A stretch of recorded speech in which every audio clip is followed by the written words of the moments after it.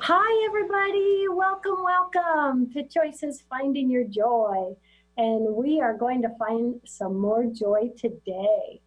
I have back with us a guest who has done several shows with me over the years. I love having him back. We have with us Rob Leonetti, who is a transformational speaker, author, and entrepreneur. And he just chats about a different subject every show. So I'm really excited to hear what we're going to talk about today. First off, welcome, Rob.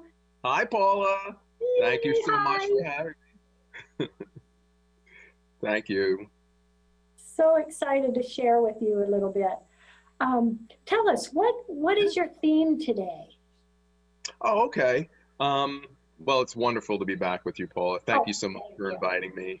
And it's always great to share information and just have a wonderful conversation with you, and hopefully empower your audience with a little bit more information than they may not have had. I know that kind of thing always benefits me. So today, I want to speak to you and your audience about something that impacts all of us, and that is our friend stress. I'd like to take a little journey around the good, bad, and ugly of it. How to recognize some of the more uncommon ways it could show up in your life, and provide some techniques to better manage it. And stress is out there, Rob. So there's no immunity, right? But first, I'd like to kind of kick off the talk with a particularly stress-filled year in our country, to kind of make an analogy. And that was 2012. It was a year that saw Superstorm Sandy pummel the East Coast where I am, and just the devastation and that took its toll on both structures and people and their hearts and their finances. It was just awful. And it was the year also, from a different perspective, that a Penn State football coach was convinced of heinous crimes of sexually abusing young athletes for years and years. And I think the most disturbing thing about the year is 2012 marked the rise of mass shootings in the country. One in the movie theater in Colorado, that 12 people were killed and 70 wounded. And then that horrific, unimaginable event at Sandy Hook Elementary School that took the lives of 20 innocent children and 7 adults. I mean, I think these unthinkable crimes that were experienced then, and so many more since then, were born of mental illness, brought on by years of severe, unmanaged stress. Stress can take many forms and usually starts slowly. That's the thing. And it almost is unnoticed. I mean, from anxiety to criticism and intolerance to bullying and shaming, which can lead to depression and even suicide. Yes. We know stress contributes tremendously to PTSD, rage, and as is very well illustrated, violent acts. Now, 2012 wasn't the best year for me either. I watched the majority of those terrible events unfold from a hospital bed. I'll talk a little bit more about this in a bit, because it's really important to me as a human being to have people realize that they're not alone and that nobody is immune to the effects of stress. And so, I mean, we know each other, but so why listen to me? Well, for over 30 years, I've been a student of the human condition as it relates to behavior, physical and mental health, and the mysterious interconnection between our mind and our body. I explore this through the eyes of my own life's journey, and by leveraging disciplines like neuroscience, biology, and how the profound energy that gives us all life brings it all together. I've interviewed dozens and dozens of experts in these respective fields to understand the hows and whys of my life and challenges, to develop a new sense of self-awareness and self-regulation, and to live my best life, try to, and share the lessons with others that may benefit. Wow. Thanks. So, Paula, I mean, we are in a worldwide epidemic of stress. The demands and the pace of society, my gosh, to do so much more with so much less at lightning speed has people stretched to their mental and physical brink just to keep up, let alone get ahead. We're frustrated, we're weary, we're on edge as a society, and we've seen evidence every day when we turn on the news and see another story of intolerance and hate every single day. Yes. So, I mean, I'm a big believer in the more you know about something, the better you're able to deal with it. So, without further ado, let's take a look at what stress and the stress response is. So, anything with a backbone and a spinal column responds to stressful situations by the way of a sympathetic nervous system we all have, releasing hormones such as adrenaline. The adrenaline is a response to a stimulus, and this instantly, and we've all experienced it, increases our heart rate, tenses our muscles, dilates our pupils, gets us ready to fight or flight, just like it's spoken about. The stress response is obviously incredibly ancient, but it was originally designed by nature to protect us from things like being eaten by mean, scary beasts. The problem is with our big brains and our highly developed functioning cerebral cortex, we can hang on to that stress and those emotions and those hormones for a very long time, which could have devastating consequences to our health. The chemicals can even speed up the aging process and rewire the brain, leaving us much more vulnerable to anxiety and depression. But the fact is, even in modern times, our stress response is doing pretty much the same thing it did for our ancestors, pretty much what it was designed to do, but for less dire circumstances and for longer periods of time. I mean, a short burst of adrenaline gives us motivation and energy for the challenges of life, but a steady stream just makes us run really stressed out, and we could become very, very sick.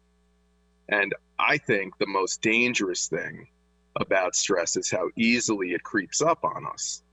You don't notice how it's affecting you most of the time until it takes its heavy toll and hits you like a ton of bricks out of the blue. So with that kind of leads me to the story I was alluding to earlier about myself. So back to 2012, year that will live in infamy. In the course of that year, I suffered from a serious stress-related illness called hypersensitive vagal disorder, which basically means a big part of my nerves, of my nervous system, kind of blew up inside me and sent my body into a free fall of pain and panic on a daily basis. It winds up, the root cause was the buildup of decades of anxiety and depression deeply rooted in childhood trauma. Stress has taken a dramatic toll over time and changed the physiology of my body from the inside. So this landed me in the hospital, as I was mentioning before, no less than 8 times that year, and had me visit, I think it was 18 different doctors in 7 different specialties, who all told me that there was nothing wrong at all. But I was suffering, this was real, and everyone around me knew it. But I wasn't about to live my life like this. So I took it upon myself to learn enough about my symptoms to finally find doctors who understood what I was experiencing, and I received treatment. Although it's not a completely curable ailment, with the right medication and by practicing mindfulness and meditation, I slowly came back from the edge that I was on for nearly 2 years. I work on myself every day, and I'm grateful for the lessons I've learned, even though they were traumatic. But stress is not only a silent killer, it's a silent torturer. So ever since then, realizing that life is way too short, I started carrying this little coin. And this little coin is a memento mori coin. It says it on the top, and that's Latin for remember you will die. And that sounds morbid, but it's not, because we forget that life is not forever. And we take things way too seriously, and this is where we end up, in stressful situations. And then at the end of our lives, we say, why did we possibly stress that much? And it's always the main regret out of anyone on their deathbed. Now, on the back of this coin is an inscription by Marcus Aurelius, the Stoic Roman emperor. And it says, you could leave life right now. Yes. So this is, I keep in my pocket, and it reminds me that you don't know if tomorrow is going to come. So you better not take everything so to heart and stress out that you make yourself sick, and forget to live in the now and be happy, because this too shall pass. I love that, Rob. I have always told myself tomorrow is not guaranteed. You know, enjoy and appreciate today. And it's so easy with all this stress around us to be so focused on that and kind of forget to look around at what we're grateful for, or what there is that, you know, brings us joy. Stress can really get in the way and block us from so much, can't it? It's so true, and it's really a number one health malady, and if we don't manage it, it completely controls us. Mm-hmm. And I mean, it doesn't just control us in our personal life. I mean, work is such a huge part of our lives, just a tremendous part. And stress is not isolated to our home life. Stress has a very large impact at work. And that's something I'm also very passionate about, how companies treat and value their employees. We could all appreciate the fact that stress in the workplace can make our life a living hell. It's an important subject, and it's a deep subject, but let me hit a couple of the high notes. A Gallup poll of 2 million people found that 87% are unhappy at their job. That's an astounding statistic. Most of the world's 3.5 billion workers are not well because of the stress of their jobs, which include tension with their management, unreasonable demands and deadlines, and around 76% are physically unwell because of it. And 1 billion of those people suffer from anxiety, and 1/4 of those have a degree of mental distress or illness due to workplace stressors. I mean, doesn't that make you want to skip the weekend and jump right into Monday morning? I mean, my God, the hidden cost of unwell workers represents 10 to 15% of the global economic output, which is in the trillions of dollars. I mean, thank goodness that finally forward-thinking employers are recognizing the need to care and not only employ their people. So in 2018, another Gallup poll recorded that 44% of the Fortune 100 have implemented some kind of mindfulness program. That's a step in the right direction. There is a long way to go, but at least that's a metric to say that the attention is being put there, at least as a start. And I think we're seeing a shift in many different places, that the human being is the most important asset that a company has, not its product or its service, not its technology. It's the people behind all of that that actually is the company. So I'm very passionate about this subject and leadership, and it goes very, very deep, but I wanted to just hit some of those high notes. Yes. Now, the thing about it is, before you get a job, you literally have to grow up. So let's take a quick look at some facts about, young people, the next generation, the people that will build our future. And it's important to realize that stress does not discriminate age or race or creed. So some more statistics. In a multi-year study, teenagers were asked about their general happiness. In addition to that, how they spent their time. It was found that teens who spent more time seeing their friends in person, exercising and playing sports, were happier than teens who spent more time on the internet, social media, playing computer games, or texting. So sure enough, happiness suddenly plummeted when, in 2012, the year the majority of Americans owned smartphones for the first time. I mean, what a wonderful device, but it's such a shift in how we communicate. It seems the teenagers' lives were dramatically less joyful. This all led to a sharp increase in mental health issues for children, young adults, and teenagers, including anxiety, depression, self-harm, and even suicide. How sad is that? In other words, every activity that did not involve a screen of some sort was linked to more happiness.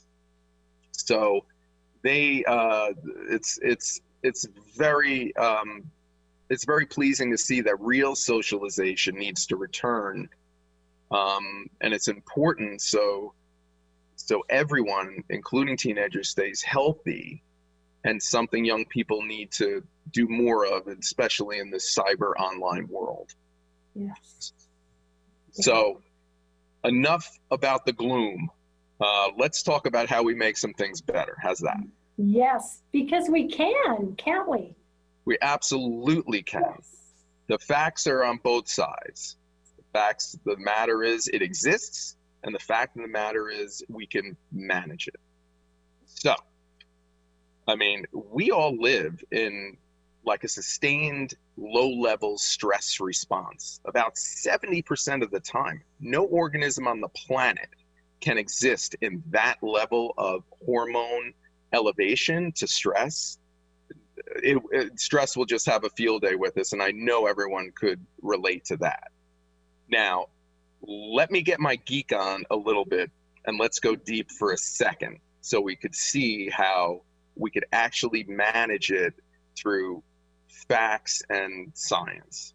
Now, it is a scientific fact that over a long enough period of time, the hormones of stress will negatively affect our genes and create diseases. As humans, we have the dubious gift of being able to turn on the stress response in our hormones with just thoughts when we dwell on our problems, and we've spoken about that. So let's try and turn that frown upside down. So question for you, Paula. Yes. If your thoughts could make you sick, do you think your thoughts could make you well? Absolutely. Absolutely. Awesome, because they can. Yes. So we take it from this perspective. If we realize that all life, including all disease, which is part of life, are created from our genes. Until recently, scientists thought you were pretty much born genetically set in stone, nothing could change that. But through a process called epigenetics, genes can be changed during the course of your life. So it winds up genes can be regulated up or down, shut off, turned on. So our physiology, our bodies can be altered by, what do you think? by your emotions. Yes. So that means thinking can change your genes, which you pass on to your next generations. So it's not so much that because you were predisposed somehow, you can't change that, thus changing the next generation in your family, for the better. For example, we could make our genes responsible for cancer prevention, heart health, anti-aging, stronger, and upregulate them, switch them on by just visualizing an experience which creates an elevated mood. So from a scientific perspective, you can become healthier thinking happy thoughts. How great is that? Yes, and it's so exciting. I mean, really, to know that we do have that power to do that it's our choice. I think it's very exciting, Rob. It is. And a lot of people walk around wondering how and why, things happen to them, if they can change. And the take home story is absolutely. And here's a little more proof. There was an experiment where several thousand gene markers were tested on a group of people under very controlled circumstances who meditated for, I think, 4 days. At the end of the 4 days, there was a common 8 sets of genes that were upregulated, switched on, increased in strength. And they were genes that suppressed cancer and tumor growth, genes that grew new brain cells through learning, the gene that signals stem cells to go repair damaged parts of your body, and the gene that literally fights the effect of stress. How amazing is that? Yes. So meditation and mindfulness are no joke. They are not just mumbo jumbo. They are proven ways, scientifically and medically, to decrease stress, anxiety, and depression by changing the chemical makeup of your brain and shifting your well-being to a more positive state consistently. And now it's taken off. Social awareness and mainstream popularity of meditation, you could see it in endorsements by celebrities and athletes, and everybody's going on the bandwagon, which is an amazing thing. Its effectiveness is well documented for the treatment of PTSD to help our soldiers, treating children coping with trauma and shame and cyberbullying. Yeah. And it's just has a myriad of health benefits, and it's all positive. So now, with the commercial for meditation aside, we also need each other. And that's really important to understand, because we are social animals. And as cruel as we can be to each other, we also depend on one another for love and support. Having a strong social network is very important to overall happiness and mental health. Chronic feelings of loneliness or social isolation make it harder to manage stress. People who have supportive networks of friends and family have greater life expectancies and fewer incidences of just about any type of disease. So what's the take home? Get out there and mingle with quality people. And I really believe, Rob, that a pet can make us happier. You're absolutely right. Make a difference on our health. I read one time a study, people with pets lived longer. I mean, you're absolutely right. Very cool. Very cool. It's the hormones and the chemicals of love and connectedness and feeling, not alone. These are very, very powerful chemicals in your body, and they just spiral and create a much better sense of self and well-being and contentment and enjoyment. And these are very powerful for well-being and happiness. So, I'll sum up by saying, as a society, we're spiraling out of control under the unsustainable pace of stress and burnout. In the name of what? In the name of greed, in the name of war, in the name of intolerance and hate. all of which are connected to the occurrences of violence we become desensitized to because of their frequency. This has to stop. It just does. Or else this race will no longer be from our own hands. The amazing thing is, we are also in the midst of a global awakening. You see it every day. And the balance between kindness and hate is changing right before our eyes. We are experiencing a fundamental shift in attention in the global collective. The social acceptance and cultivation of mindfulness and connectedness is finally giving mainstream priority to the authentic well-being of people. So, Paula, we have been on a ship with no North Star to lead us back from the violent storm we are in for so long. But now, finally, this wayward ship is being steered by a generation determined to take back and take care of its passengers who are traumatized by their journey. And it's my mission to be part of that generation. So let's have faith. To your audience, let's all have faith, live in gratitude for our lives, and understand we do have control. You are not alone. And you do have control to steer your own ship towards a brighter tomorrow. And that is a fact. Oh, Rob, what a beautiful message. Oh, that makes me tear up, but that's so true and so powerful. And, what you are doing for so many, your clients, your audiences, that's making such a huge difference. And, it just shows what one person can do. And you're doing that for others. I love it. Please share with everyone your contact information, your website, how they can find out more about you. Oh, sure. I'm happy to. So my website is very simple. It's my name, robleonetti.com. And you can find me on Instagram at Rob Leonetti, and that's Leonetti. A big thank you, Rob. A big thank you to everyone for joining us. Love, hugs, and blessings. Rob, love, hugs, and blessings.